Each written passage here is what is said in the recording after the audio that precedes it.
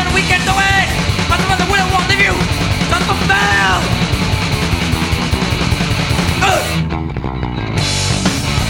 Put your trust in others. Open up your heart. Open another. Show them you're a part. Make an attempt. Show them that you can. Reach out. Show them they're your friend. Need hope. To send hope to the people. When you cannot write, someone alone help out. Show them their friend.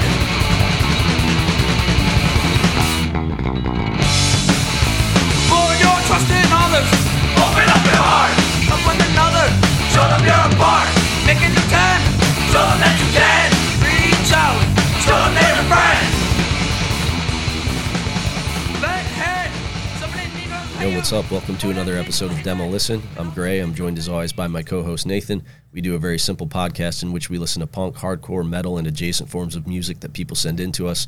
Typically, it's our first time hearing the releases in question, and we honestly react to whatever it is that we're hearing. Sometimes we like stuff, sometimes we don't, but we encourage you to support the stuff that you enjoy, whether or not we enjoy it. That is totally immaterial. Buy a record, buy a t-shirt, see a band. We're not trying to be professional critics, tastemakers, or make objective value judgments here. We're just a couple of guys in a basement. Keep that in mind, please.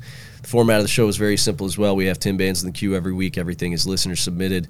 We roll some dice and randomly select usually between 5 and 7 bands per episode to listen to, and that's all there is to it. If you want to submit bands, it is demolistenpodcast@gmail.com. Just make sure the release is a year or less old from the time of submission. If you want to join the Patreon, it's patreon.com/demolistenpodcast.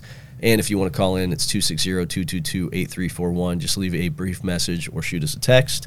So I guess just to continue what we were talking about off mic, get that out of the way because I got a couple points of order that I wanted to speak about specifically. We were talking about the black metal band in Texas who threw a pig's head around at their show. And then apologized for it. Which is so fucking funny because, first of all, this is not new territory. You know, if you're new to subculture, perhaps this is novel to you, but, this is a classic Watain move. You know what I mean? Been done a zillion times. Hey, I've scrounged for roadkill for people to show up, throw out during shows. Absolutely. So this is a time-honored tradition in like extreme metal and extreme music in general. My opinions about it were thus, because it did get posted in the Demo Listen Facebook group, and Tony from Gel asked about, what's everybody's opinion on this? And my the brief summary of my position on this was like, it's a moment for me to live my conviction, because even though I personally, if I were accosted by a man with a pig's head, I'd probably fight.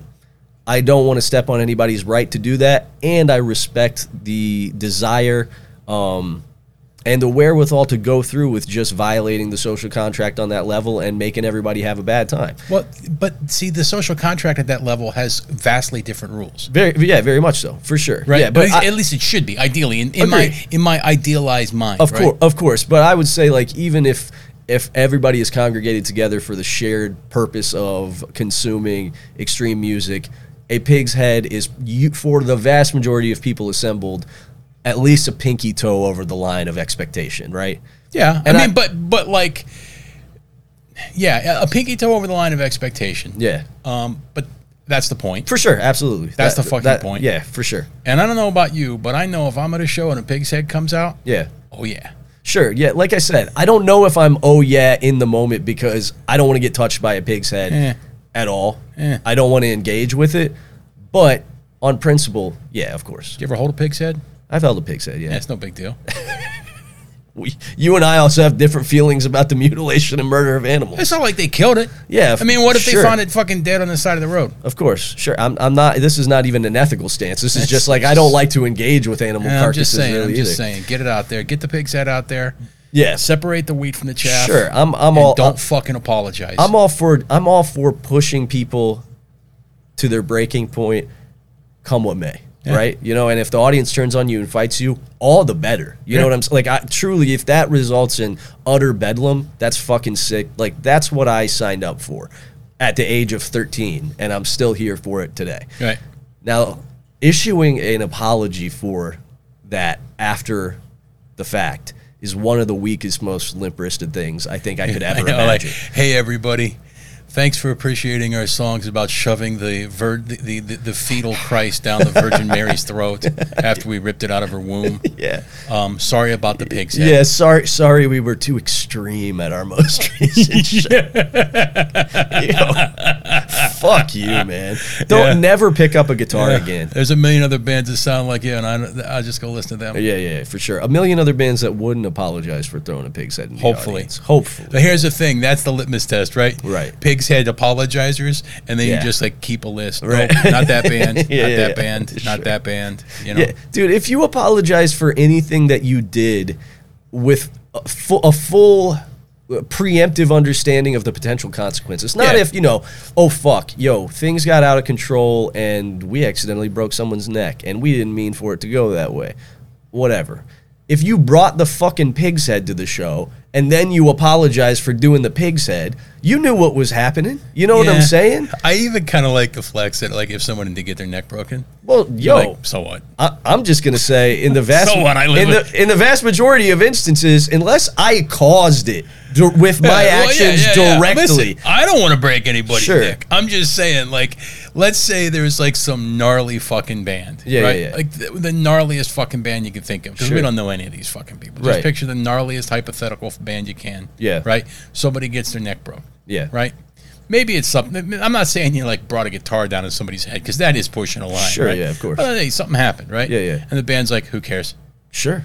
Like, this is what happens. You know what I mean? Like, I'm sorry about you, but this is. I'd be like, I mean, if somebody breaks their neck or back jumping off a stage, it's unfortunate. Yes. But also, you fucking did it. You fucking did it. Well, it's just like my knee, which is finally fucking healing, right? Yeah. Like, I'm standing in the fucking splash zone. Of course, man. Right? Yeah. Those are the fucking rules, you man. know what's going. You know what could happen. So what if it's a 160-pound dude or a fucking 40-pound pig's head that lands on my fucking dome? Right, yeah. Right? No doubt. What's the fucking difference? For sure. Right? Yeah. I entered the fucking room. I know the fucking rules. Absolutely. That's it. Yeah, agree. And, like, the very fact that you get offended by it. Sure. Oh, come on. Yeah, no doubt, man. Come on. Weak behavior. Just go home and cry. No doubt. Start an emo band. Go to a different space. Don't go to the black metal show. Yeah. Don't go to the show where everyone's saying, we're evil. Right. We will rape the fucking Virgin Mary. I'll tell you what. Do you want to keep them out? Do you want to keep the investors? Sure, and the fucking thieves out? This is how you do it. Throw a fucking bloody pig's head out in the audience and don't apologize. This is how you do it. Do not apologize afterwards. Dude, do not apologize afterwards. No matter what you fucking do, don't apologize for it afterwards. No. This was a premeditated act. You knew what was coming. Now you're riding with it. This is the way it fucking goes. This is how it goes. Hey, the venue, you put on a black metal show. Right. What the fuck do you want? Exactly. All parties involved in this, you knew what the fucking deal was. Listen. You know, Adam and I drove around looking for roadkill for a couple nights consecutively. Yeah. So that he could throw it at people while Fog was playing a show. Sure, yeah. We found like a huge, gnarly fucking, like seeping opossum carcass. Dude, it's going to make me vomit. Man. Yeah. So we found that. Yeah. Like, the kind where it's like producing its own wetness. Sure, yeah. Right? Yeah. God, it's making me fucking sick. And we put that in a bag. Yeah. And we took that. And then Adam drank a bunch of Ipecac. Right, yeah. Right? Threw up on stage. Which was, Yeah. Sure. Yeah, of course, classic. But like halfway through the set in this fucking club. And it bummed people out. Of course, dude. He goes, hey, happy Halloween, trick or treat. And just matter-of-factly reaches in the bag, grabs this fucking falling apart possum, and just throws it out into the fucking middle of the crowd. Sure. Didn't apologize. Why would you, man? You know what you're fucking doing, right. And they knew what they were doing. Yes. And if you don't like it, fucking leave. That's right. Turn around, drive home. Yeah. Simple as, man. Right. Simple as. Right. Okay, so I got a couple things to bring up. I won't I won't use the exact the Cliff's Notes version of the language that I used to describe this on the show or in my notes here, but. So Jeff Terranova, who runs Smorgasbord Records, classic straight edge hardcore label, was in Up Front. I rarely do a by name like fuck this guy sort of situation, but I'm just going to do a by name fuck this guy because I'm currently wearing an RTR Tapes hat. the label that Chance from Bloomington runs. Chance plays in What Counts, Full Stride, Velocity. I've big upped that scene. Chance, Betsy, and that crew have legitimately single-handedly brought that scene back to life over the past few years, and it's become an actual hub of like Midwest hardcore in a way that it never really was before. Right. And they did some T-shirts that just have like RTR tapes on the front, and on the back, it's a rip of an old Up Front shirt. Sure. Like, and Up Front hasn't been a band at all since 1997. Right. And I think this shirt design is from 89, right. something like that, right? So old design. And it got posted on the internet, and the result was that Jeff Terranova added Chance and my buddy Hunt, who printed the shirts, to a group chat on Instagram entitled Entitled Assholes or something, and proceeded to go off on Chance, a young man in his early 20s who was literally in the stated mission of selling these shirts was to raise money to throw more shows at some new DIY spots while they were in between more permanent spots. A noble pursuit. No money was being pocketed off this, and it was an homage shirt. It wasn't even like a bootleg of an Up Front shirt. It was just an homage to an Up Front design from over 30 years ago.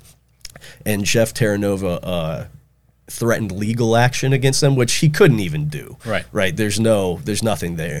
And proceeded to lay into Chance and Hunt for doing this. So I just want to say, fuck that guy. I'm sure this will never get back to him. But on a more general tip, if you're an older man, an older corpsman, an older person, and this sort of thinking has crossed your mind, because maybe it has. We have a lot of older folks who listen to our show. Right. Yo, leave that shit at the door, man. Yeah, that means, again, that's something else that has a long history that's part and parcel. That's what I would do. You look at that fucking Up Front art, there ain't a goddamn thing original about the Spirit artwork whatsoever. Not at all, dude. Like X'd up hooded Mosh Warriors and shit, And the shirt that they did a rip of is like an old out of print shirt that like isn't even a super well known Up Front shirt design. Like, and it's just the back print of a shirt. I mean, people are gonna people are gonna be how they're gonna be. They're gonna complain about a pig's head for whatever fucking reason, right? Yeah. This dude's complaining. Personally, like, hey, cool. At least somebody's thinking about your band that's been dead for 30 some odd fucking years now. No doubt. Yeah, right? At least somebody's out there giving props. So I only bring that up to just say... He's just jealous because he's missing out on all that fucking loot that they're pulling in, right? Yeah, for sure. He didn't get his cut. Selling all 25 of those shirts so that they can throw some more DIY shows in fucking Bloomington, Indiana. So fuck that guy, but more importantly, fuck anybody who thinks that way. The homage shirt is a classic thing that has been going on in punk and metal and hardcore since day one, on a much larger scale with no one beefing. Hatebreed has done Misfits, Flips. Every band you can imagine has probably done an homage or a flip of another design at some point. Hatebreed's name is an homage. Exactly. If Hatebreed's name is an homage, almost every band name in hardcore or punk is an homage to a piece of literature or a book or another band's lyric or song title. So fuck that guy. Fuck anybody who thinks stop being a baby. Stop being a baby. But on the flip side, I wanted to highlight something that's really cool, which is we are currently in a zine renaissance, and it's fucking awesome. I have been noticing a massive uptick in the number of zines that are present at shows. I've been getting a lot of people sending me zines, like either their one-page newsletters or whatever in the mail recently. Some like perfect bound, real high quality shit that's more of like a quarterly thing. There's Scott's zine, Mundane Moshers from Indie, where he does like one page front and back, and then he'll compile them after he's collected enough of them in just a classic stapled zine format. I got sent a zine by somebody earlier today, like to just proofread and do some editing stuff. Another one coming out of Ohio. It's sick. Yo, if you're listening to this, if you're of any age, but particularly if you're younger, start a zine. That is a really, really good way to contribute to things in general. To facilitate conversation about this. It's also a really easy way to just perpetuate your ideas without having to spit them out into the void. It's also a good way to archive something, something that actually exists. Exactly. Instead of relying on the ephemeral nature of digital media. No doubt, man. One of my favorite things to do is to just if I'm ever in a record store or anywhere where I find old zines, even if they're not zines that are pertinent to my interests. Even if they're not punk and hardcore or whatever, I'll just pick them up because, I mean, listen, those Soldier of Fortune magazines we picked up, most of the shit I don't even have really a general understanding of the context in which these letters to the editor were being written or whatever. But it's just cool. It's so sick to like look back on a specific time and to read about people that were deeply invested in a specific thing. It's like you know, the secret history at a forbidden college. Right, exactly. You know what I mean? Like, it's not the real history that anybody's actually going to give a shit about. Right, yeah. Right? Unless it's somebody coming around to make a fucking backward-looking movie in 30 years. Sure, yeah, right? Exactly. Then you got the fucking zines or whatever to back it up. Yeah, of course. Or whatever. But, like, you know, it's a secret. It's like a secret history. You look at the Soldier of Fortune stuff, and it looks fake. It looks like fucking satire. Exactly. It's the same thing with a lot of old zines. I mean, and like proofreading and stuff. Yo, don't take that shit too seriously. Of course. Because part of the charm is the fact of how amateurish some of them are. Of course. And like, dude, it's written in the voice and the language of the fucking people of the time. For sure. And there's lots of grammatical errors. There's lots of fucking there's all sorts of errors in it. But that's part and parcel of it, man. Of course. That's the flavor. I love that part of it, man. Like going back and just like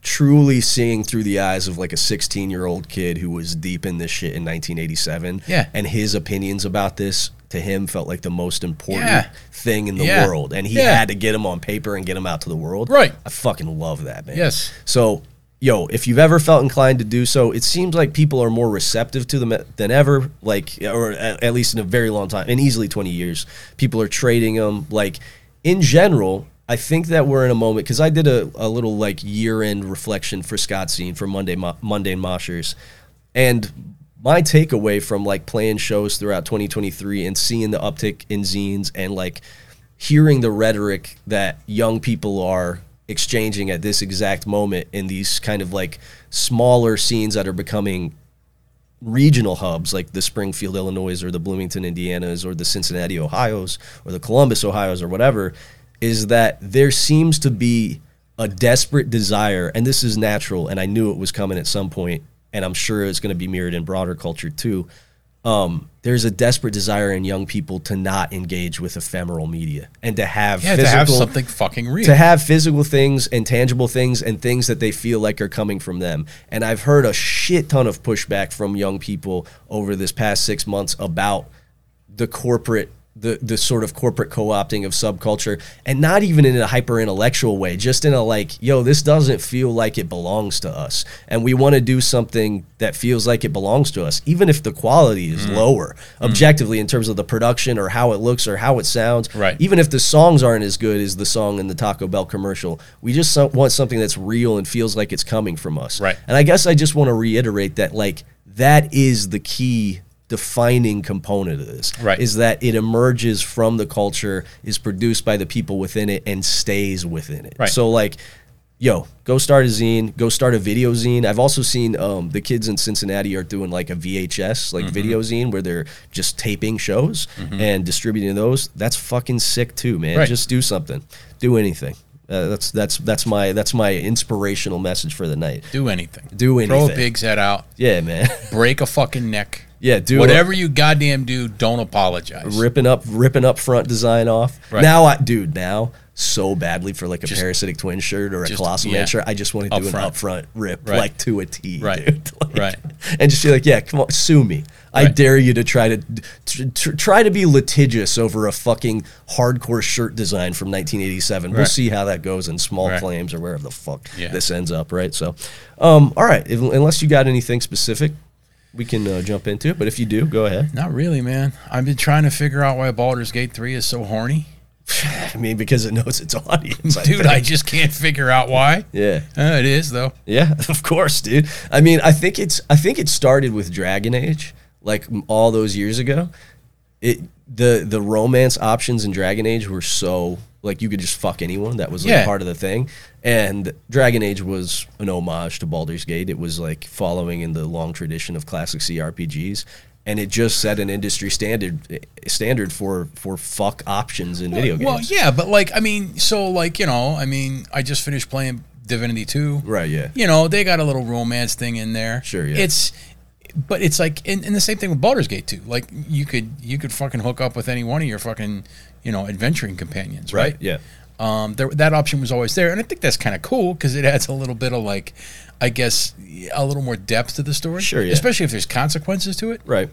But, like, I don't understand why I'm getting full-on fucking pussy shots of some of my characters, like, sleeping around the fire at night. I'm not even fucking joking, dude, because on a whim, I was like, I wonder if I can just make everybody naked. And sure enough, you can. Right. And the dicks are flopping around as they, like, walk around the fucking, as they walk around camp, right? Yeah. And then they all lay down and go to sleep. And as it goes to sleep, there's like a cinematic where, the camera just sort of pans across them all laying around the campfire. Yeah. Right up in between the legs of one of my fucking female characters. Sure. There it is. Sure. My dude gets up in the morning, there's this fucking bag hanging there. And I'm just like, I don't understand why this is part of it. You can imply that the characters are like, getting romantic and getting it on. Yeah. I don't understand why it's part of it. Because I have penis 3, which is an uncircumcised hairy dick on my character. Right. Yeah. Having penis 3 it's great that you can make those sorts of choices. I feel like that should actually be penis 1. Right. Sure. Yeah. Because that's your standard. That's your standard. That's out the gate. That's standard dick. That's unaltered dick. Unaltered dick. Hairy and uncircumcised. It's like penis 1 is uncircumcised and hairy. Right. Penis 2 is circumcised and hairy. Right. Penis 3 is uncircumcised and not hairy. Right. Penis 4 is circumcised and not hairy. Really like that we're breaking down. Right. That's how it should be. Yeah, the priority list of penis is based on the level of naturalness. Dude, for the life of me, because it plays so far. Yeah. I'm like, I don't know, 60 hours in? Sure, yeah. Not quite. 40. Okay. So far, the horniness has played no functional role in the game whatsoever. Yeah. I think just the developers had to correctly guess that the type of person occasionally the type of person who's going to put potentially 120 hours into a game might also be the type of person who's not fucking in the real world very much. So what? And is longing to fuck through an avatar. I guess. I guess, but I don't know, man. It's pretty wild. I don't know. It's a horny game. I mean, listen. It's a very naughty game. Yeah, I don't think that surprises anyone. Yeah. Okay. Cool. So there we go. That's a good place to round off. It's the horniest game I've ever played. Yeah, that doesn't surprise me. I know there's straight up fucking porn games. Yeah. But in terms of just a straight down the middle, a real game for consumers. Legit, I can't imagine what kind of psychopath you must be to want to play straight up fucking porn games. Yeah, for sure. Whoa. Yeah, that's wild, dude. You should apologize for that. That's one thing you should apologize for, is if you play porn games. If you play straight up porn games, yeah, right? For sure. Okay, so let's get into the queue this week. So first of all, we've got the new egregore with Synchronistic Delusions. We've had egregore on the show before, but I think it's been a grip because they haven't put out anything in a long while. This was sent to us by Colton. Then we have Grisai, I have to imagine that's how that's pronounced. Sure. Definitely not Grisaille. North Versailles. Yes, Grisai with Entre deux Averses. I'm sure I'm not pronouncing that correctly. This was submitted by Sam. I don't know, looks to be some French punk or post-punk. Then we have got Eclectic Blend with Local Rock. This was sent in by Jake, who plays in the band. So this is Jake, who also plays guitar in Leaking Head and is co-host of Kings of Punk. This is a project that he's been doing for a while, in which I think he is the primary songwriter. I think he records and mixes this stuff himself too, but he has a full band lineup, and he says he doesn't really know how to describe it other than just rock music. So he kind of wanted to send it our way and see what we thought about it. Okay. Then we have got Nithing with Agonal Hymns. This was sent in by Tyler, another co-host of Kings of Punk and member of Leaking Head, who said it's some sick, deranged, psycho death metal shit. Yeah. Then we have got Satanism with Lycanthropic Legion. This was sent in by our good buddy Adam Walker, who said, with a name like Satanism, dude, you gotta expect this to fucking rip. Absolutely unbelievable that name is available. Yeah, for sure. Pretty crazy, huh? Right. So this is the solo project of the fellow who plays bass in Genocidal Rites, who our friend Will from Toledo is in as well.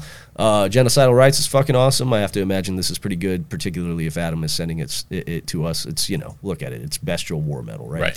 Then we have got Verdict with the Rat Race. This was sent in by Matthias. Swedish stuff. He said that everybody's D-beat bona fides are such in this band that there's no way it couldn't rip. Certainly looks like some Swedish D-beat. Then we have got Gosh with Pig Skinner. This was sent in by our local friend John, who said it's like spazzy music. The drummer evidently has like the lightning bolt headset microphone set up. I don't know if this is a band that John saw or played with or just when he listened to, but he sent it our way. Then we have got The Losers with You Win, We Lose. This was sent in by Jared. Said that this is a new-ish band. I think they've been around for a few years now, from San Francisco. But he said, for his money, one of the most underrated currently. And they put out this LP at the end of last year, and he's just surprised he doesn't see more people talking about it. Then we've got Etiquette with their demo. This is out on Deluxe Bias. It was sent to us by Brody. Didn't provide any additional context. We've dealt with Deluxe Bias on the show before. It's been a little minute. It's been a while. We talked about them many years ago because from day one, from jump, it was clear this is the sort of tape label that is going to put out dozens of 3 to 4 minute long demos that are just destined to be discovered in a bin somewhere 20 years later, and somebody go, oh yeah, that's cool, you know what I mean? And this looks to be like another one of them. It's 3 minutes and 25 seconds long. We'll figure out we'll figure it out if we land on it. And then last up, we have got Knife Wound. This was sent in by Dawson. It appears to just be one track. This is not a band that has a Bandcamp or anything, which is always it's always a bad sign. Paired with the artwork and shit, not having a Bandcamp. Looks like maybe an area code in the artwork. Area code in the artwork. We'll talk about it when we get to it. This is a band from Atlanta. Let's roll the dice. 3. All right, 3 is eclectic blend. So Jake, we'll give you our take on this. Jake's talked about eclectic blend before on Kings of Punk, and I had been interested to check it out, but I just hadn't gotten around to it. Before we start listening to this, I will say that Jake noted that this was I think one of the first projects that he took a stab at mixing himself, and that he is very aware of the many errors that he made in it, and he thinks that he could probably do a better job now. But he wanted to get out ahead of that before we say, hey, this isn't mixed that well. He wanted to go ahead and say, hey, I know this isn't mixed that well. So there you go. So he said that the hit with their fans, the hit with audiences appears to be the first song. So we're going to listen to Anything But Human by Eclectic Blend off of Local Rock.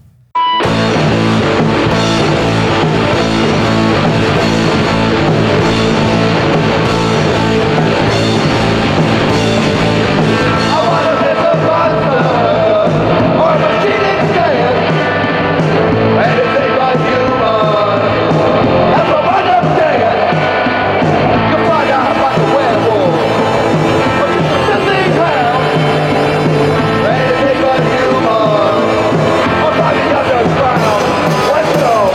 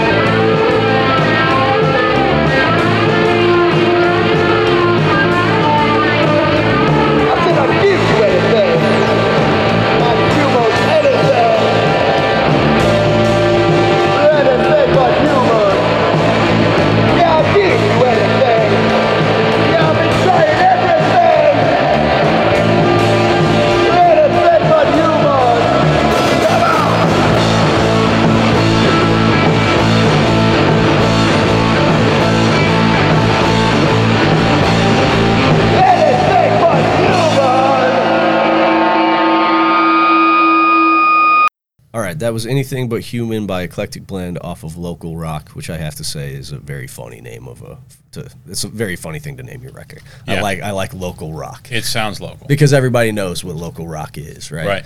And this kind of is that, you know what I mean? But like, so Jake, I know what you like. I mean, both of us kind of, even though we ended up on divergent paths where I ended up in a puffy vest and you ended up in a leather jacket, we both started with like 77 punk and proto punk and shit like that. And I think this is very obviously pulling from that shit. I don't really think that this is hard to place at all, right? No. This is like MC5, Radio Birdman. There's a lot of Dead Boys in this too. Dude, I heard like Lemmy era Hawkwind in this. Sure, yeah, that too. With like, particularly with like the touches of like atmospheric synth in the background. Yeah, which I actually couldn't tell if that was in there or not. Yeah. Like if that was just noise in the mix. Right, yeah. Same.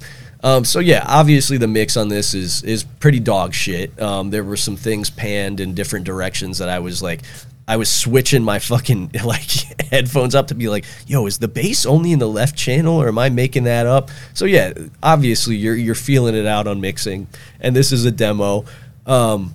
I thought the music was pretty good though. I would like to hear this mixed better, done at a higher level so that I could discern what was going on a little bit more. But like the songs themselves, from what I could hear, sounded like totally competent proto-punky rock music that is very much in the vein of shit that I know that you enjoy, Jake. This is really Dead Boys. Yeah. Yeah, I think it sounded fucking good. Yeah. I didn't have, dude, my hearing in my right ear is fucked. Yeah. Because I saw you and I was like, Yeah. Oh my God. Yeah, I don't know. I mean, I have extensive hearing damage. My hearing in my right ear is fucked. If I think I've said on the show before, but basically if there's any ambient noise. Oh yeah. I don't know what anybody's saying. Like in a big room or something. I don't know what anyone's saying. Or even just like in a car, like the sound of like of the highway rushing by. Dude. If someone's trying to talk to me from the front seat, I'm like, No, the fucking like in a big airy like reverby sort of room like a restaurant or something. Yeah. And people are talking.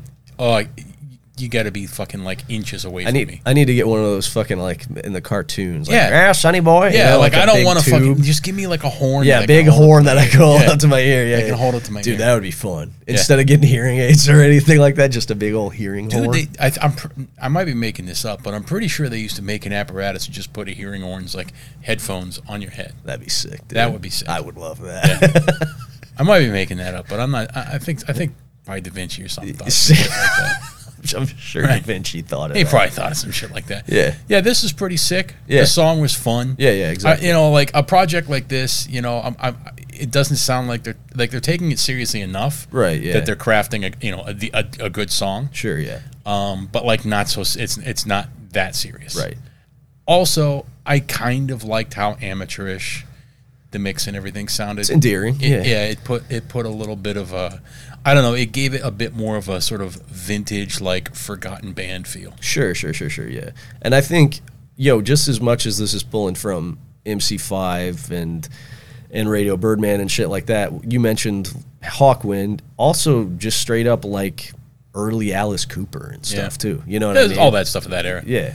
I'm going to tell you right now, eclectic. Uh-huh. Boy, is that a watch-out word for me in almost anything that I see. Sure, yeah. Eclectic Blend is obviously an intentionally funny name. I know, but like, yeah, dude, it's like experimental. Yeah. Anytime I see something described as eclectic, I'm like, So there's I may have talked about it on the show before, just because this is like a perfect example of it. There was like a San Diego or LA or some West Coast radio show, morning radio show in the 90s called I think it was called like Morning Becomes Eclectic or something. Yeah. And I have a tape of it, like a bootleg tape of it that came out sometime in the last decade, and it's Sebadoh appearing on the show. And this is the we were listening to that. Yeah, we did. We did when we did the family tree. That's right. Yeah. We listened to some of that on there, and it's just them terrorizing this man. Right. And they're playing like guitars and stuff. Right. And like doing like guitar renditions of their songs,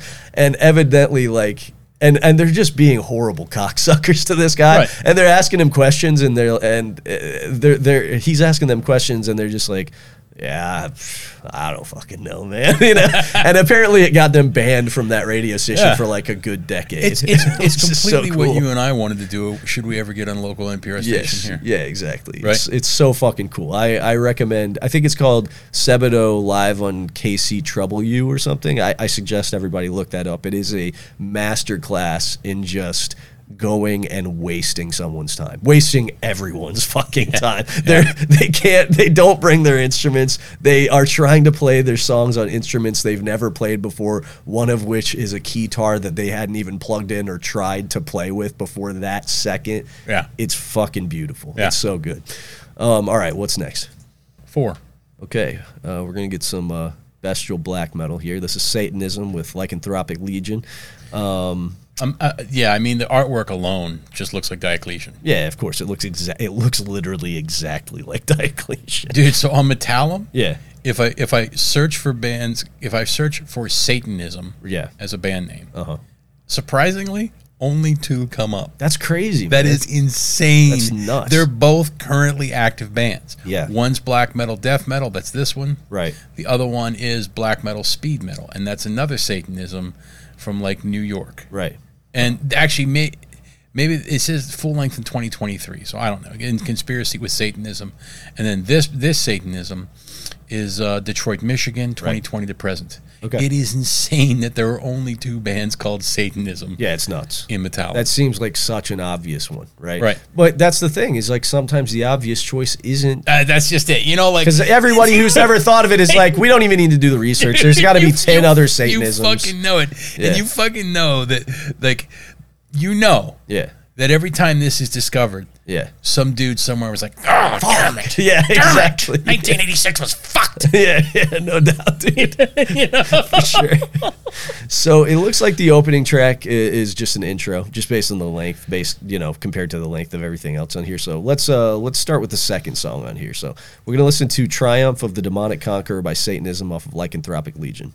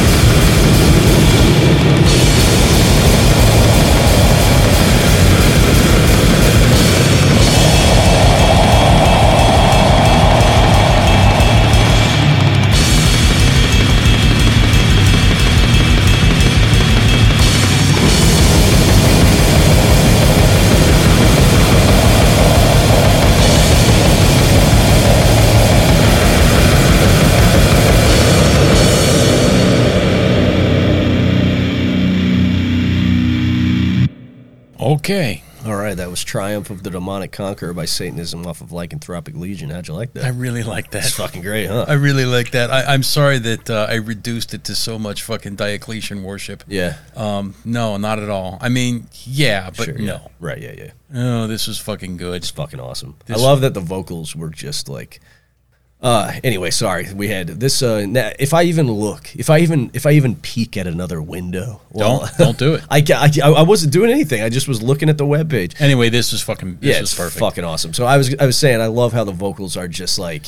They're just like a whispering fucking yes, evil, it's an evil whispering wind. It's perfect, yeah, it's right? Fucking like awesome. You know, the fucking Pete Helmkamp style vocals are sick. Yeah, but like no, this was fucking sick. Yeah. Listen, Infernal Werewolf, you struck gold. You got the name Satanism for your band, which miraculously had not been already the name of 100 other bands. Yeah, crazy. Right. Crazy. Number 2, this record fucking rules. Yeah, right. Yeah, this is fucking sick. I wish I could find any hint of its actual physical presence. It looks like you could buy CDs on Kunaki.com, which is a dead link. Yeah, it is a dead link, and I think that's like a place where you can just have your own CDs like pressed up, and I ain't buying no and sell CD. it directly from there. You know, like a fucking cafe press for CDs or something, or a Teespring for CDs. Which is a novel idea and is like, it's funny how specific the sort of like cheap CDR is to like black metal, and like this type of extreme like fringe metal stuff. It's like the only place that it still exists and thrives, where people are like that and gore grind. Yeah, exactly. Right, well, that's what I'm saying. It's like fringe metal shit, right? Yeah. You know what I mean?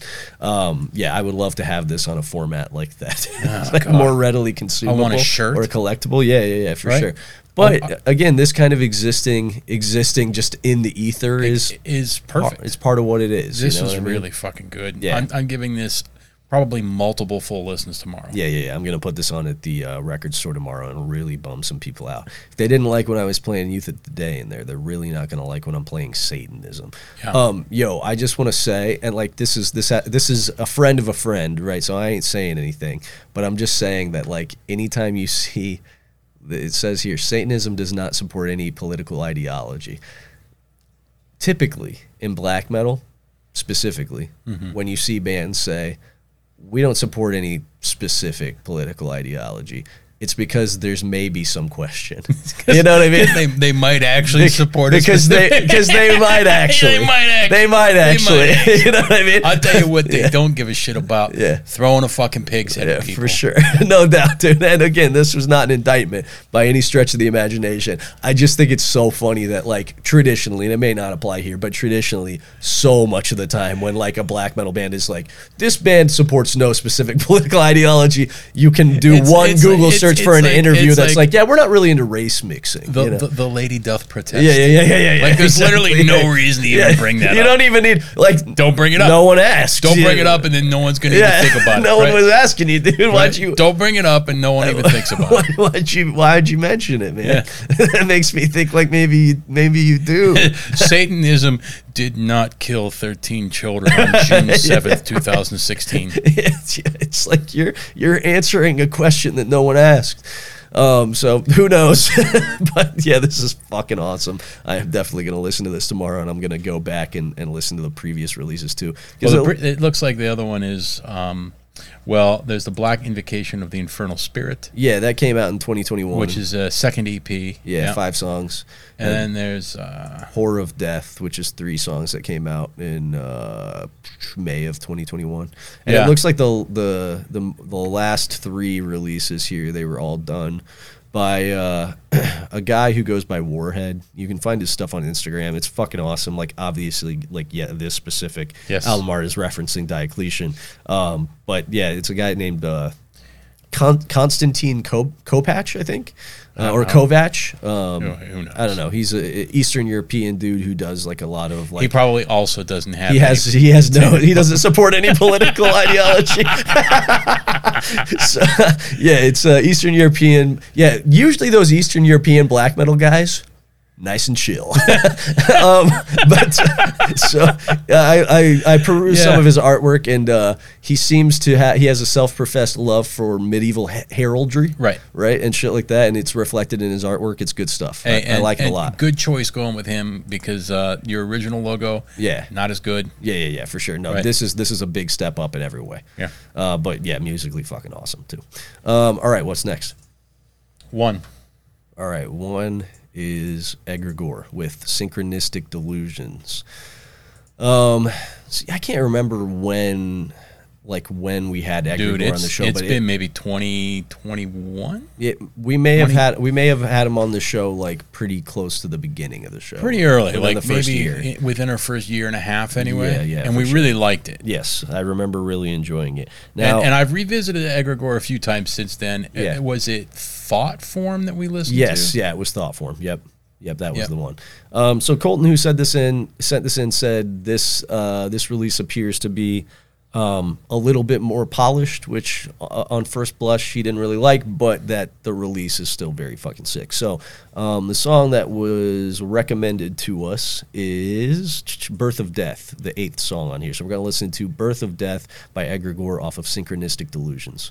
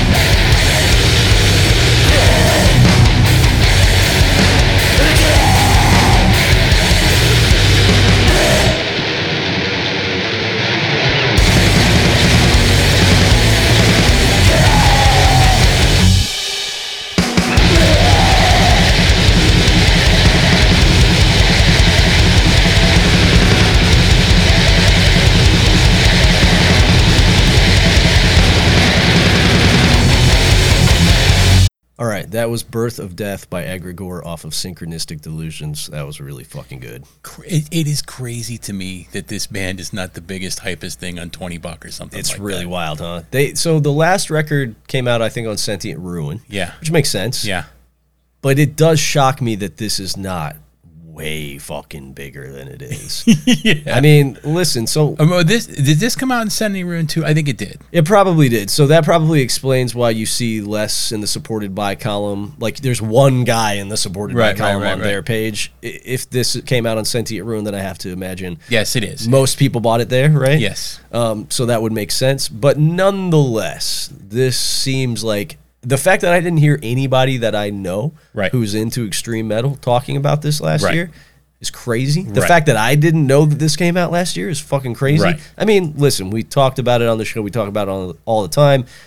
It's impossible to catch everything. You know what I mean? It's just impossible. Even if it's stuff that's coming out on labels that I like Sentient Ruin, right? Yeah. Shame on me for fucking sleeping on this. This was fucking awesome. Yes, because I think this would have made...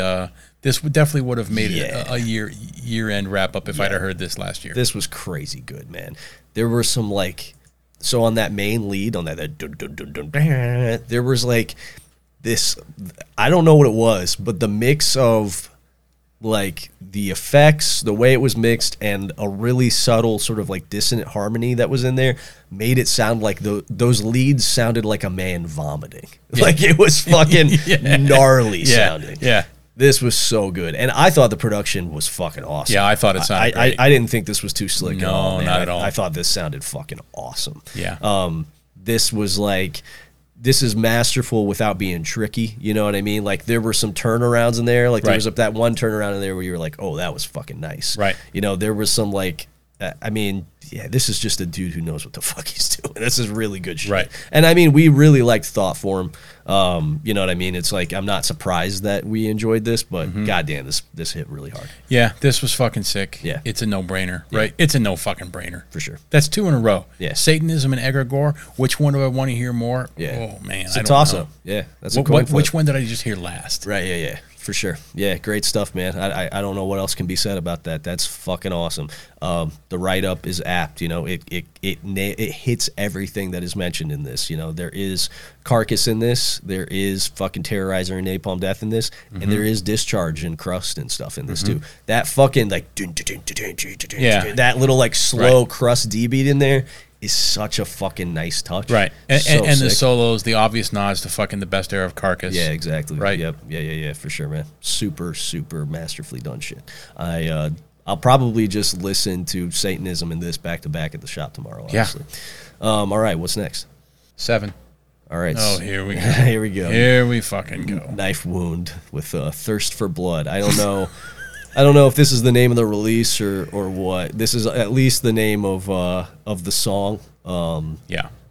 And I think this is on Spotify and shit, but it's not on Bandcamp. They did have a Bandcamp, but like it's always mind-boggling to me if a band has a Bandcamp and then at some point they just stop utilizing it. Like I don't really even understand. Like it's so easy. You just upload the songs and the art. I mean, it is the most low resistance process. Like you put the art on there, you upload the songs, and you let it go. That's it. So what could be better? It's. I mean, in terms of usability, Bandcamp is way the fuck up there. So, but here we go. We're gonna listen to this on YouTube since they didn't see fit to put it on Bandcamp. So we're gonna listen to "Thirst for Blood" by Knife Wound from Atlanta.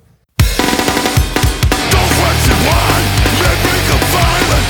So many years, systemic violence over and over. I'm watching from the bills and for you to understand and feel to find your brother like dead in a tree.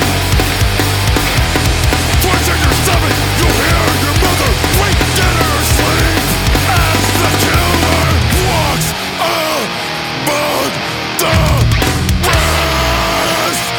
What you want to bring?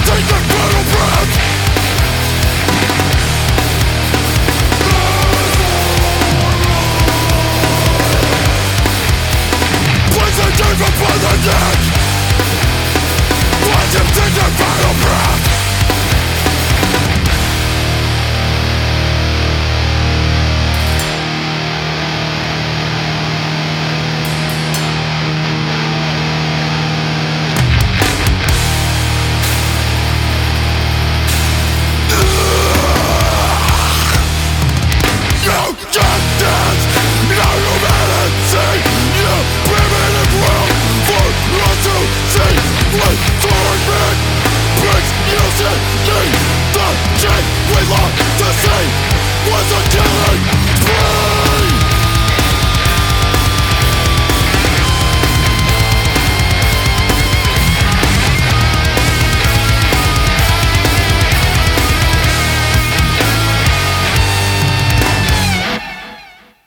All right, that was Knife Wound with Thirst for Blood. And although this is hobbled by the very fact that it came after egregore and Satanism before it, this was actually a lot better than I expected based on all of the outward signifiers, right? I was going to say the same thing. Like, we know the score with this stuff, sure, right? Yeah. I generally fucking hate it. Right. You have a lot more... give it a lot more leeway than I do. Sure. You have more of a love for almost every aspect of this sort of stuff than course. I do. Yeah, right? yeah, yeah. I basically don't like any of it. Sure. But that said, I went into looking at the art and everything. I was like, oh fuck. Yeah. Yeah, this was better than I expected it to be. Sure. Right. So, but that doesn't mean necessarily that I actually care. Sure. Which is fair. You know what I mean? I mean, let's not get carried away here. I also don't really care. Right. But I thought this was pretty all right. I'm going to applaud the amount of restraint on display here in that it never did the beatdown part.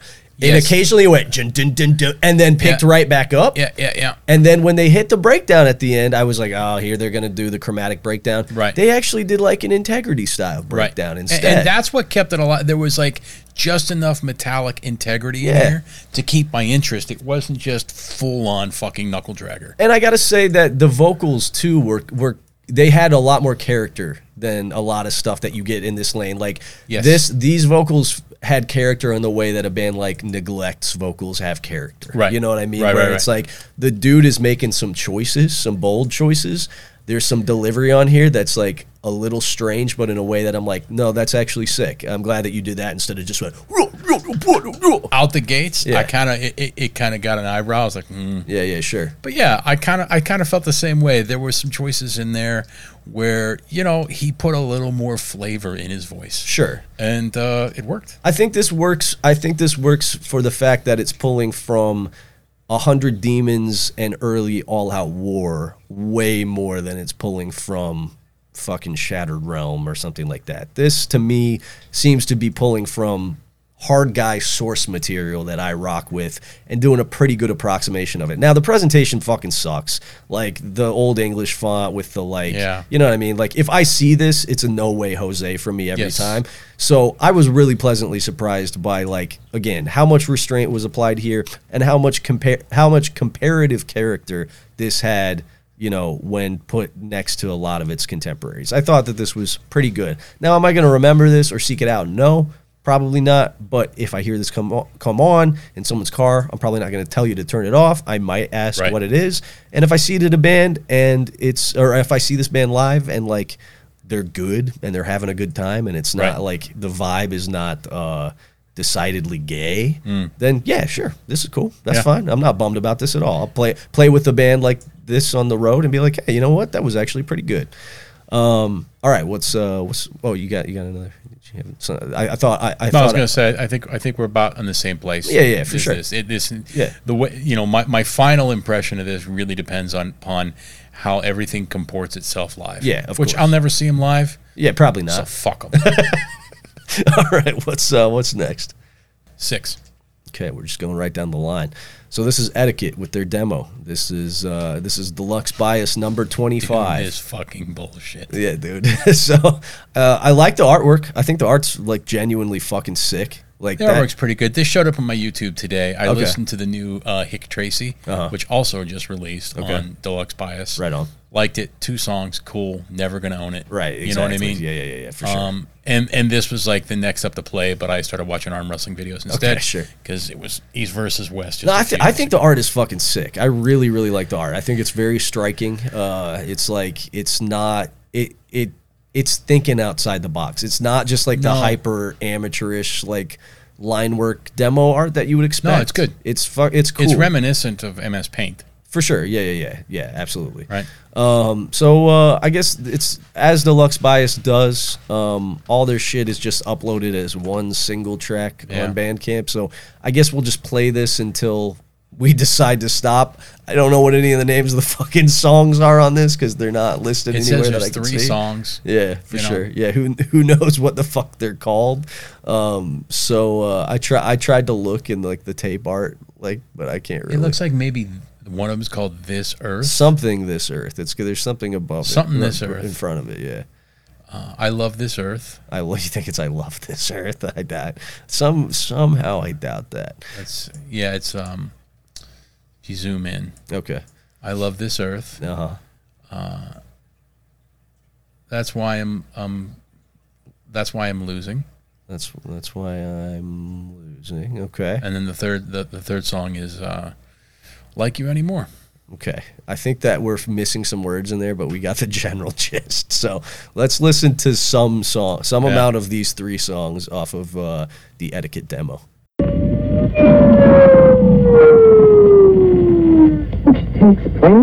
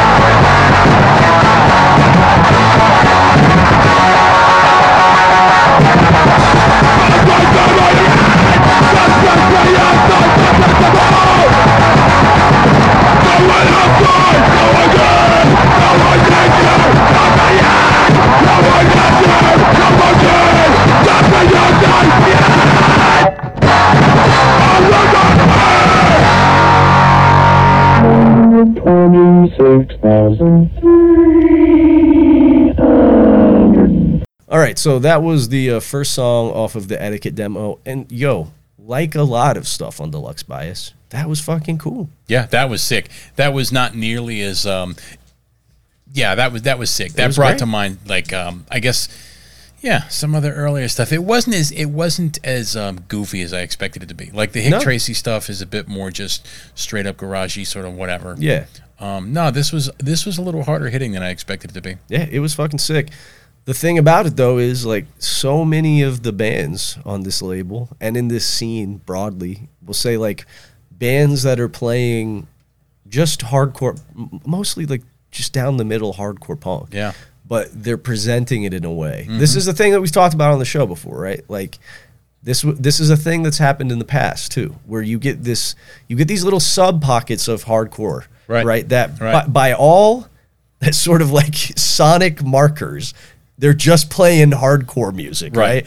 But depending upon what's in or what's out or like how they want to be perceived socially, in the past you would get bands like this that just say things like, oh, we're just a punk band. Right. You know, we're just a punk band. It's like, okay, well, you're playing music that sounds exactly like hardcore from 1985. Right. You sound like Out Cold, but produced worse. Right. You know what I'm saying? So it's like, I don't know, man. It seems to me like you just want to be perceived the way and you're wearing like spiky wristbands, right? Right. And this Deluxe Bias scene feels like it kind of nestles into a space like that, right? Because I like talked about like Chance and Betsy and like the whole Bloomington crew.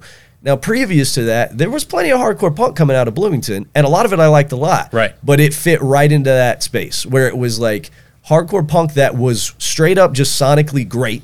Right. But the people doing it and consuming it were a very like too cool for you type of scene that like purposely like wore their apathy on their sleeves as a feature of like their social existence, and it's very repellent. Like it keeps people out, and that's fine. It's you want to have an insular scene and do your thing with your friends, like whatever. I'm really not beefing you, but it doesn't make me want to like come to the shows or buy the records exactly, even though the music largely is really good. And I feel like this Deluxe Bias stuff is I'm not speaking to like because I have no idea really. I'm just going off of a hunch, but this feels like it exists in a really similar space where this is like, even though this is hardcore punk that like could just as easily play next to Speed Plans or fucking Illiterates or something like that on a bigger Right. Hardcore punk stage, they're playing like the squats, the art spaces, the DIY spaces to like kids in berets and shit, you know? Well, you know, also, yeah, I guess there are certain sects, right? Yeah. That look to sort of like separate themselves for whatever reason, right? Sure, yeah. However they view it. Maybe they view, you know, it could be very well that what you're calling folks thinking they're too cool for school, they fucking think it's the other opposite, way right? around. Sure, yeah, absolutely. Yeah, it's a matter of perspective. I wonder where this band is from. Yeah, because you know, Deluxe Bias is based out of Wyoming, and that's about the last fucking like literally. Yeah. I think of 25 other countries before I even think of Wyoming. Yeah, before I even think of Wyoming, when I think about punk, heavy metal, music that I like in any way. One of the last places, like literally. Like, no hyperbole, one of the last places on Earth. Yes. So, yo, shout out to Deluxe Bias for, like, doing this out of fucking Wyoming. Right. That's got to be a labor of love. And that's what I'm wondering, like, where this band is from and where, you know, because I'm wondering if these are just, like, some of these fucking, like, you know, Western states that are not known for this sort of stuff. It might be, yeah. And that, you know, there's just, like, what's the biggest city in Laramie? In Wyoming? Yeah. Yeah. I believe it is Laramie. And like, I was just having this conversation the other day because my girl's never been that far out west, and I was explaining that you get to a point when you're in the interior of the country where like even the major urban centers, like the most people that are going to be there is like 40,000 people. The population's 31,000 in Laramie. Yeah, there you go. Right. So it's like, and then there's nothing for miles and miles and miles in either direction, right? It's just fucking plains and plateaus and shit, right? Yeah, so like I don't know where this fucking I don't know where this band is from. Cheyenne, 65,000 residents. Wait, Etiquette is from Cheyenne? No. Oh, Cheyenne, you're just saying like Cheyenne that's the other major the capital Wyoming. Yeah. 65,000 residents. Sure, yeah. Right, that's the biggest city. So who knows? Maybe this band is from Cheyenne. Maybe some of these other bands are from Cheyenne. Yeah. Who the fuck is touring through Cheyenne? No one. I bet you kids go fucking, if there is a scene there, kids go fucking nuts. Probably, yeah. If like, you know, Delco MFs went through Cheyenne. Sure, yeah, exactly. Yeah. Right? No doubt. But, like, who knows? So I don't know where this band is from. All I know is that was sicker than I expected it to be. And generally speaking, most things in Deluxe Bias are sicker than I expect them to be. Yeah. I'm just so bummed that it's such a fucking gimmick. The thing about... Yeah, exactly. It's like... This sort of just like ephemeral disposability seems like a feature built into the label. Like, it's such a consistent through line that I have to imagine it is a feature and not a bug. Yeah. Like, they're doing it on purpose. And, like, listen, we talk all the time on this show about, like, limit accessibility, make it less marketable, right. Do it for its own sake. And even though this is annoyingly on that tip, to the point where it's alienating even me, I gotta tip my hat to him for just being like, yeah, fuck you. There's nothing commercial about this. Yeah. This is, you might as well throw this in the fucking trash. Some of these tapes are 2.5 minutes of music on a fucking tape. Sure. You literally might as well burn it in a fucking fire. Right. Before you're going to put it in and listen to it. You're never going... Yeah, exactly. Well, insane to think that you're going to put a 2.5 minute long fucking... A 3.5. This is 3 minutes and 25 seconds long. You think I value my time that little? Right. That I'm going to buy this and put it in a cassette player and listen to it and take it out? No. Fuck you. But... Never happened. But despite the fact that I'm not going to engage with it in that way, and because of how this is presented, even the cool-ass shit like Etiquette on this label... is gonna it's gonna get memory hold for me. I do appreciate that this is like this is hardcore punk for hardcore punk's sake. Yeah. And that's cool. Yeah. You know what I mean? And this was good, like straight up. If this band came through, I would obviously I'd go watch them play their 9-minute setup in Gary or whatever, you know? Yeah. It'd be a blast, I'm sure. Right. But yeah, this type of shit is just it's doomed to be memory hold. But that's part of its charm, I guess. Sure. You know, and like God bless you, you're not vying for the PBR money, and I have to respect you for that. So, all right, what's next? 5.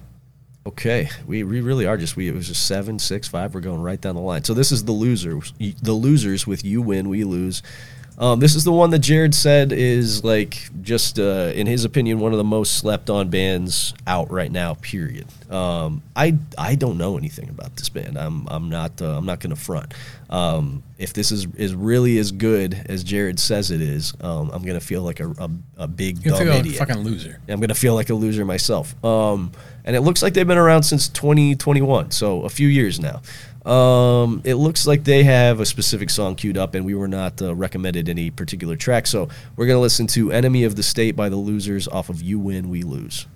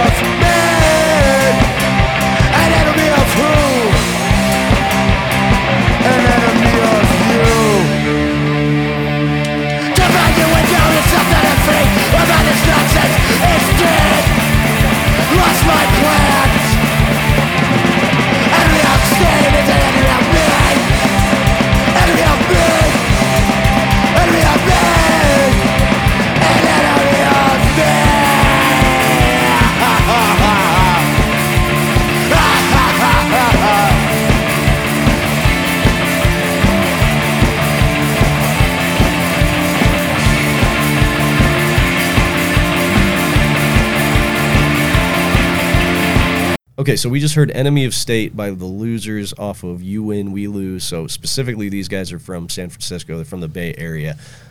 Yeah, I am surprised that I don't know about this, actually. Because you know what I love is a hardcore band from California that sounds like they're from California. I was going to say, boy, this band sounds about as California as you can get. And funnily enough, a couple days ago when I was on my way up to Michigan, had my weekly 4-hour drive up, I was revisiting a lot of Californian classics. I was listening to D.I., I was listening to TSOL, I was listening to The Adolescents, right? And this is exactly in that pocket. Yeah. Like exactly in that pocket. Jared, when he sent this over, even mentioned that the vocalist sounds a lot like Keith Morris. Yes. He sounds a fucking lot like Keith Morris. And they look like guys that would be playing in a hardcore band in 1982 in LA. They like, you know, it's like flannel, studded fucking wristband, Adidas Sambas, and torn jeans. Like they literally looked like they were just lifted off of a page of American hardcore or something, right? Which is fucking cool. Yeah. This is sick. That was fucking dope. Like the little that beat is a beat not oft used in contemporary hardcore, but you do find that all over like early 80s hardcore specifically. You sure do. You know what I mean? That little samba, like you find that little samba beat all over the place. It also sounded like this song went right into the next song. And there are some short songs on here. Like I have to imagine that this is a record designed to be listened to in its entirety, just like based on the presentation of that, the way it ran into the next song. I bet that this record in general hits harder listened to entirely. It seems like it too, because there's a lot of variability in tracks. Yeah, exactly. So and track length. Yes. Like 25 seconds. Right. 2.5 seconds. You know what I mean? I mean 2.5 minutes. Yeah. So it seems like there's a lot of intent put into this record, which I appreciate. For sure. I definitely want to listen to the rest of this because I did like that. And you know, this is a lot of those California bands, like this one. Let's just use this in particular. Yeah. Right. I hear just as much Clash in this. For sure, as I do like early American hardcore. Yeah, of course. A lot of the hardcore that we get on here, you know, we talk about like rock and roll based hardcore and stuff like that. Yeah, and it's all basically what we're talking about is 1982. Right. Yeah. Yeah. You know what I mean? Yes. That's what we're talking about. Is 82, 83. Right. But there's just as much like late 70s in this. Yeah. There's just as much London Calling as in what we just heard as sure. anything else. Yeah. So this track at least felt very much to be pulling from shit like Saccharine Trust and stuff too, or like the Minutemen even, like just in like that shuffle beat, you know what I mean? Like this feels hardcore of the era where hardcore was like very much a catch-all, and nothing was off limits in terms of where you were culling influence from, right? And it looks like the label that put this out looks really like, I don't know, man. Water like, Under the Bridge? Yeah. They put out a Saccharine Trust they put out a Minutemen Saccharine Trust release just like 2 years ago, and it looks like they've done like reprints of like old like Pettibone zines and stuff like that. So it seems to be kind of like a boutique-y kind of label that is like. Well, it says its sole purpose of documenting and releasing music from the harbor area of Los Angeles. Okay, cool. So this is like harbor area of LA. Okay, that's weird because this is not from. What we just heard was not from there. So. Well, it's not even on their fucking Discogs. Yeah, but it is on their webpage. It's the first thing on their webpage. So, interesting. Very interesting. Maybe just the reason that I don't know about this is because it didn't come out on like a label that you would expect. This didn't come out on a Sorry State or something like that. You know what I mean? And maybe it would be better served by that. So that's weird. Yeah, okay. So you can buy this. It must be distributed by Water Under the Bridge, but this is out on Willow House. And Willow House is out of San Francisco. Oh, okay, right on. There you go. But yeah, I don't know, man. This just seems like a record that would be better served by being on a label that could get this into the hands of people who want to hear it. Yeah. Because straight up, if this had come out on a label that I paid attention to, I would have known about this and been enjoying it for months already. Yeah, this was really good. This is another one that I'll throw on my my listen list this week because this sounded fucking sick, and I'm already in the mood for it. So it's definitely going to be after I give a full exhaustive listen to Egregore and Satanism, though. Yeah, of course. Okay, let's roll the dice one more time because we only got one message and a few texts. So let's listen to one more band and then do those. All right, 2. All right, 2 is, man, this is a metal heavy episode tonight, so I'm sorry to all of our listeners who are not metal people. This is Nithing with Agonal Hymns. This is the one that Tyler sent in to us. I know he recommended a particular song, so let me double check and see what it was. So he said Lustral Cognitive Erosion is the track to listen to. So we're gonna hear Lustral Cognitive Erosion by Nithing off of Agonal Hymns.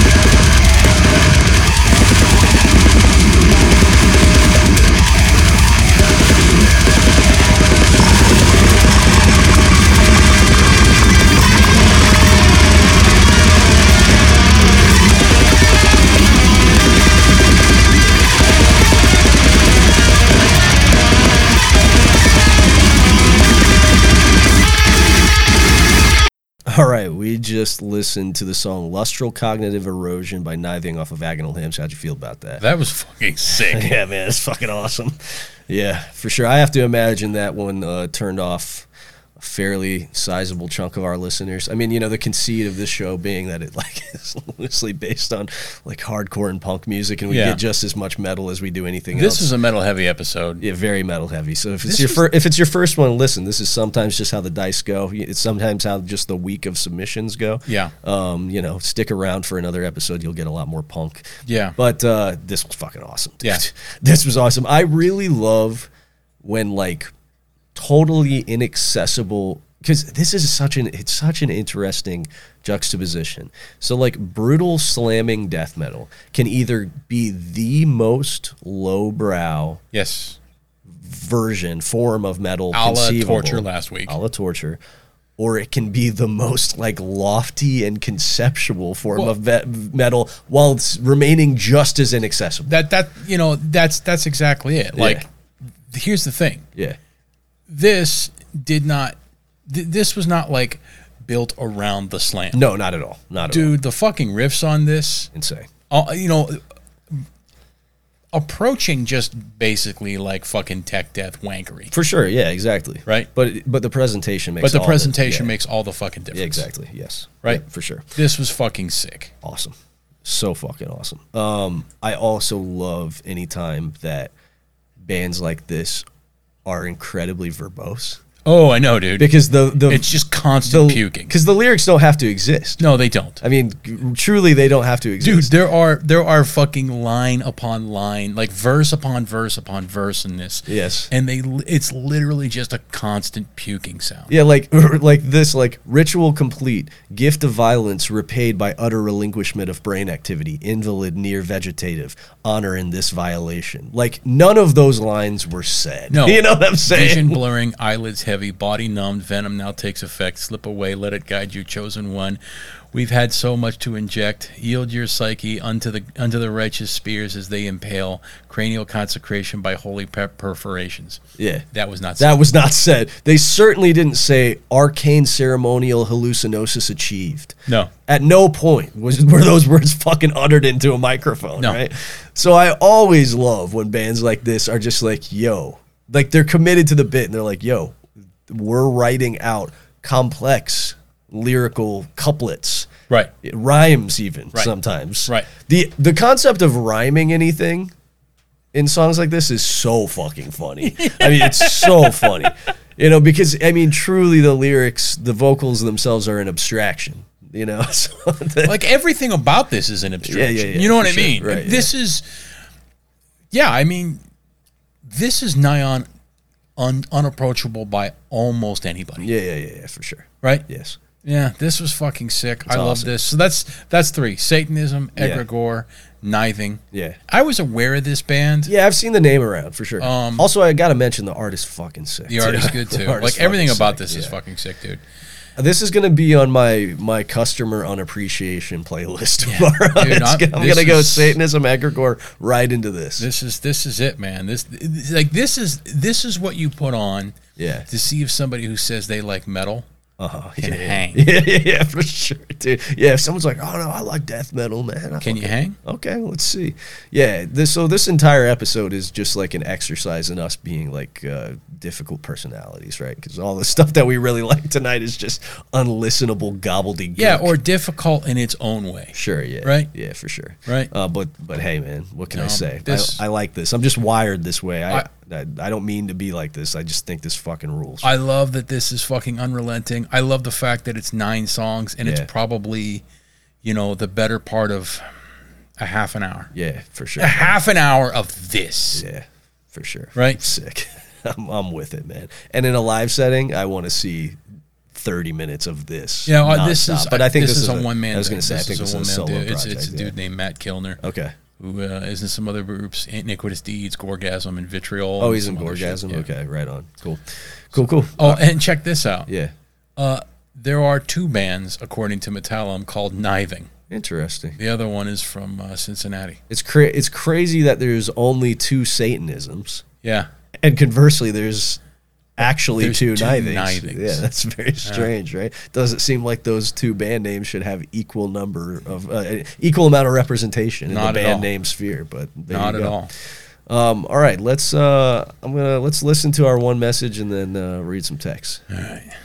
Hey, Nate and Gray. So I was reading Gray's little mundane Moshers end of the year thing, and it made me wonder, where is the line between skinhead cosplay and like real skinhead shit? And also, can you do that like ultra subgenre like skinhead or DD like outfits without just looking like cosplay? I don't know. What do you think?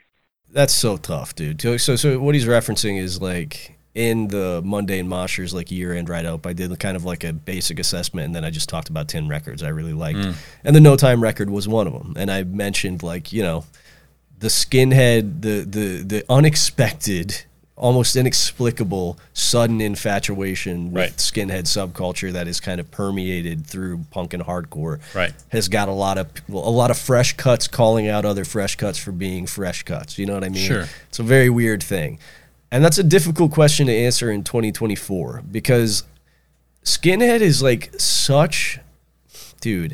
such a strange subculture in that like each subsequent generation doesn't recognize the validity of the one that comes directly after it. So like the original late 60s skinheads didn't recognize nor have anything to do with the like late 70s skinheads. And then by the time skinhead stuff, by the time that even transformed into like Oi and became its own distinct thing where you had Boneheads and National Front folks, that even like the UK 82 kind of skinheads were even kind of a distinct thing from like the late 70s punk skinheads. And then by the time it filtered across the pond and got here, mostly expressed in New York, which was like a really loose kind of, or like early on with like, you know, John Brannon looked more or less like a skin. He had boots and cuff jeans and a shaved head and a tucked in tee. Mocked the British accent. Mocked the British accent, right? And then you had like Iron Cross and DC doing the skinhead thing. But mostly it was proliferated via the New York hardcore guys who like actively identified as skinhead and said like, you know, skinhead in their songs, like fucking Cro-Mags songs. But to look at those guys, they don't look like British skins. They're not wearing Fred Perry's and like fucking Brogues and like Ben Sherman and stuff. They sometimes had braces, you know. They're not as sharply put together. They're not as sharply put together, and it becomes like a wholly distinct subculture of like the American like hardcore punk skinhead, which is a different thing from the UK 82 thing, which is a different thing from the 77 thing, which is a different thing from the Spirit of 69 shit, right? And so skinhead is so deeply disambiguated at this point. Like, it's so divorced from its roots that it is functionally a different culture. It's so hard to call out what is or isn't cosplay. And to some extent, like, these hyper-specific subgenre costumes, yeah, they always do feel a little bit like that, particularly in the contemporary world. But on the flip side, as Nate and I have talked about on the show many times, dude, like the real deal skinhead outfit, like I'm talking about like the Brogues and the Stay Pressed and shit, it's hard to look fucking cooler than that. It is. I mean, it's cool as fuck. We've said it is the classic look. Yeah, man. Is maybe the best look. Dude, like this, like the 69, 68, 69, 70 skins and the look that the 77 guys were recreating, like the fucking Harrington, you know what I mean? Jesus Christ, that's a good fucking look, dude. I mean, but as you and I have mentioned, you for your size and among other reasons, like to me, the thing that I immediately raise an eyebrow is if you're like a very grown adult and you're like, I'm a skinhead. Yeah. Now. It's just like, yeah. All right, man, it seems a little bit late to be getting like that deep on a hyper specific niche of subculture. Like, listen, sometimes I'll wear some cuffed jeans and a tucked in shirt and a bomber jacket. You know what I mean? Like, it's fine to incorporate that stuff because it's a good look and it's all purpose and it's practical and whatever, you know what I mean? But to be like a 30-year-old guy and to suddenly be like, I am a skinhead. Yeah, and like now you're rocking Ben Sherman's for the first time in your life. Yeah. That's crazy to me, dude. Like, that's fucking nuts. So I definitely raise an eyebrow at any like grown adults who suddenly have started identifying as skinheads in like the last 2 to 3 years. It's fucking bizarre. It's just like, it's just a strange move. But whatever, man. It's all good. There's worse things you could do. And it's really I mean, listen, I don't fucking like. I think anytime you try to look away, you're gonna get viewed as a cosplayer by like some set or like the earlier generation or something. Of course, that. Talking about skinheads in the previous generation doesn't recognize the subsequent. That's pretty much the same thing in hardcore. We were just talking about that tonight, right? Yeah, exactly. Right before we recorded in a way, sure, right? Yeah. So like that's just that's what fucking generations do. Sure, yeah. Right? They fuck over the next one. Yeah. Right? And they don't really recognize the validity of the next one. Right? Sure. That's old man shit. Yeah, no doubt. And that's as an old ass dude, I try very hard not to fall into that. Very much so. Yeah. So yeah, I might look at the fucking, art major rocking some braces and a fucking clean cut, a little sideways at a show. Sure. But like, whatever, man. Yeah, no doubt. It's just as fucking valid as like the fucking 16-year-old working class kid in England in the 70s that decides to fucking dress that way. Who literally just stole it from the black guys. Right. You know what I mean? Right. So like, it's all fucking nonsense. Like, there is an age cutoff. For sure. There's just an age cutoff. It just is, man. Yeah. And listen, is. If you get in on the ground floor of the skinhead thing at a young age, that's a look you can do the rest of your life, and it's always going to look good, right? You can't go away and come back. You can't go away and come back, and you sure as fuck can't be 30 and just be like, this is me now. This is me now. That's fucking crazy. This is me now. I work for a software designer. Yeah. And I'm a fucking skinhead. That's fucking crazy, dude. Right? That is crazy. Yeah, so. That's fucking nuts. Yeah. That's middle edge. Yeah, that is middle edge for sure. Yes. Okay, so here we just got an image. It says "Oozing for My Lord" by Betty Carolyn Here in Love. I would really like to confirm if that's real or not, because I think I saw this image actually posted to Instagram too, like separate of the show. Where is it? It's in our text message area here. "Oozing for My Lord," Betty Carolyn Here in Love. Oh man, I can't believe that. I don't. We gotta find that. I have to imagine that "Oozing for My Lord" is not real, right? Oh no, it is real. Okay, this is a real book. Brentwood Christian Press, published in 2007. It's only 55 pages. Wow, I thought you were gonna say it's only $55, and I was like, all right, cool, let's buy it. You can buy a used paperback for $9.44 on Amazon here. Here's a review from 2015. Got to give it 5 stars. Just saw it on Ellen DeGeneres. Ellen DeGeneres. Yeah. Oozing from my Lord, dude. Jesus and his ooze freaks. Wow, who would have guessed? Like I said, I saw this posted on Instagram today, totally separate from the show. I saw it posted like last week, I want to say, and I just thought it was like a Photoshop job. Let's see what this book is. I want to see what this book is about. I mean, it's the Lord gave Betty Carolyn the title of this book before she started writing it, and yet it was so appropriate for me. Betty Carolyn's prayer had been that God would fill her with so much love that she would ooze. I bet he did. I fucking bet he did, buddy. Holy shit. Oh, man. That's so fucking cool, dude. Dude. Betty Carolyn had a prayer.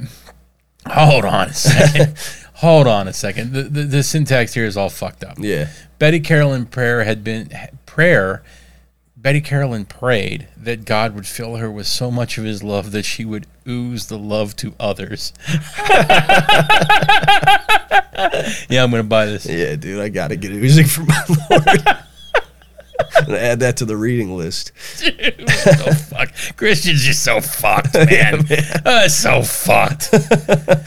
Okay, so next one we got. Dude, they're hornier than Baldur's Gate 3. Yeah, brother, come on, dude. I know, all they do is figure out ways to fucking get around it. That's it. Fucking kids. Yeah. Right? Yeah. Fucking things that ain't a pussy. Exactly, dude. when I was a kid, because I was not raised in a fucking Christian household. When I found out that girls that I went to high school with were doing anal in high school to not make God mad, I was like, yo, dude, there's no way that's working. He literally fucking destroyed an entire fucking city for that shit. Dude, if the rumors are to be believed. The rumors are to be believed. He literally destroyed cities for that shit. Yeah, you can't just do butt stuff and be like, I'm good to go. I'm getting into heaven. Gotcha. I went next door. Yeah, dude, it's crazy. Or the Mormons doing soaking. Yeah. You know what I mean? It's fucking crazy. It's crazy, dude. And it's so fucked. It's so fucked. Yeah, man. It just shows you how unnatural. Yeah, for sure. Right? Yeah. Okay, so... dude, don't even bring up the kids. They go crazy. They love the kids, dude. That's all they think about. I know, dude. That's all they fucking think about. It's fucking kids. I know it, dude. It's a bad scene, dude. Okay, so... To add on to the I'm tired and sleepy complainers, the I'm not a morning person people, goddamn, I get it. You're a child and it's hard to wake up, but keep it to yourself. Nobody cares. Yes, agree. It's fine to not be a morning person, but to make other people aware of that fact, fuck you. If you're not a morning person, don't ever fucking wake up again. Right? Just keep it to yourself, man. That's my thing with this. Is like, you don't have to be fucking pleased to be awake, but for the love of God, have the decency to keep it to yourself. Okay, so here somebody sent us a screen cap of Beauty and the Beast, the complete series on DVD. So somebody had told me that they owned this series on DVD, so I did know it was out there on DVD. I don't really like DVDs. Like, they're classless. Yeah, exactly. In the same way that CDs don't appeal to me, DVDs don't appeal to me, there's just something about them. I don't know why. This is a perfect argument against sort of liking things purely based on nostalgia, because DVDs actually occupied like a bigger space chronologically in my life, in my young life, than VHS ever did. Like, by the end of the 90s into the early 2000s, DVDs were fairly commonplace already, right? So by the time I was maturing into a young man, DVDs were all over the place. We had them in the house, and I have no nostalgia for them at all. But maybe just for the sake of owning all of these physically in a way that Uncle Sam and his cronies can't come rip them from my fucking hands. The fucking Jeff Bezos can't peer over your shoulder and say, oh, you like that, do you? Right, yeah, exactly. So maybe I'll purchase this just to have it, right? Because it seems increasingly unlikely that I'm going to be able to collect an entire VHS collection. So last one here. Getting up for work, doing my dumb push-up routine, and feeling so grateful for that novel lecture I heard yesterday about circadian rhythms, which devolved into a rant amounting to, don't be 10 minutes late for work, you shitbirds, from 2 developmentally delayed drill sergeants. You fucks really deserve medals of honor and a sappy documentary for never drinking and, quote, not complaining. Ha ha ha, fuck off. Oh, here's the guy that complains about getting up in the morning. Shit, I love First 7-Inch Club, but this 90s metalcore revival can fuck right off, too. Yeah, we found who the morning person is. Yeah, we found who the... No, I gotta get up in the morning. No, I gotta get up. I gotta get up and take care of things. Don't talk to me till I had my morning coffee. So, there you go. Sorry we made you mad. But yeah, you know what? I think we do deserve a little recognition for our accomplishments, which do, as you noted, include getting up every morning and not complaining about it. And never ruining people's lives because of our uncontrollable urges. Yes, that's right, for sure.